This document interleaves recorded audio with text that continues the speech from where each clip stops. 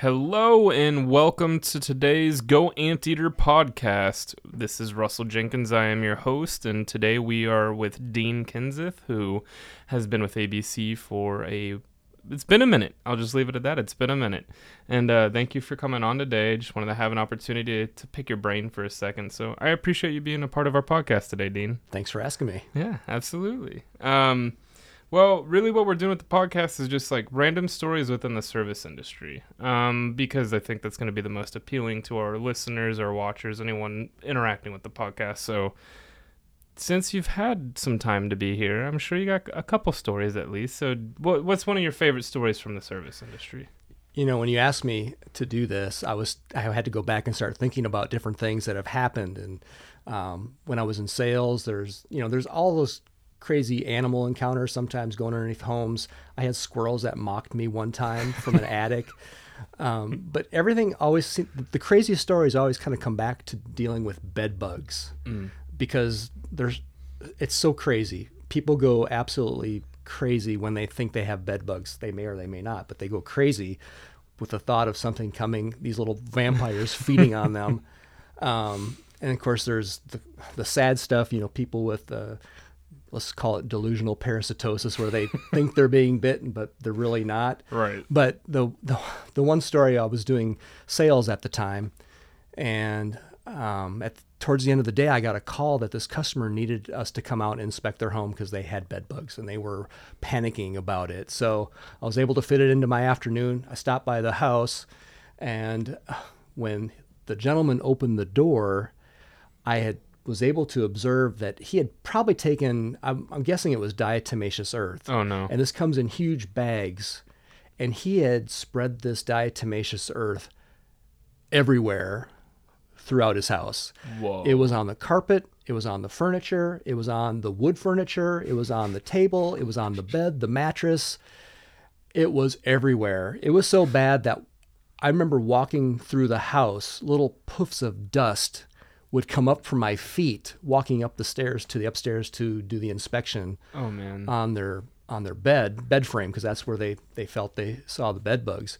But it was like, I don't know if I'm going to be able to find anything with all this dust. And there was a cat walking around, and I'm like, this is not going to be good for the cat. But so they obviously panicked, right? And couldn't wait for us to even get there before they took it upon themselves to put this material out. Well, maybe the craziest part of the story is they didn't have bed bugs, right? So they had carpet beetles. Oh, so they look similar, and we had, I've had a lot of calls where people had carpet beetles and thought they were bed bugs. Right. That is very common misidentification for someone that doesn't know what they're looking at. But my only advice to this guy is you got to get this stuff cleaned up. We probably wouldn't have been super harmful to people being in the house, but for that poor little cat, because it's smaller, inhaling that dust, I can't imagine the cleaning bill. Oh my gosh. For that. Yeah. So that's probably that was the craziest story. Yeah. No. I can tell you another real similar one. Let's do it. Yeah. It was almost the exact same scenario. There's a couple that had bed bugs, and they had been treated for bed bugs. I don't think they were treated by us, but I got the call to go out there and do this inspection.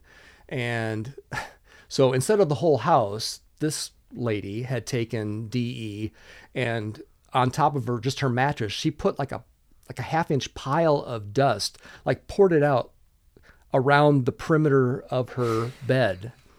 And I didn't find any bed bugs, but I did explain to them, and she didn't want to hear anything I was saying, that the DE was drying her skin out. So what she thought was bites was just itchy dry skin from the DE that was all over her mattress. Yeah. Having an allergic reaction a little bit. Yeah. So again, people just panic when they think they have bed bugs. Oh, that's very true. It's very true. Oh, man. Yeah, that's crazy. Especially, man, that much, putting all that, even on the furniture, on the wood furniture, everywhere. Was everywhere. That's nuts. I don't know how many times you'd have to unload your vacuum cleaner of the dust or whatever you would use to suck that dust up.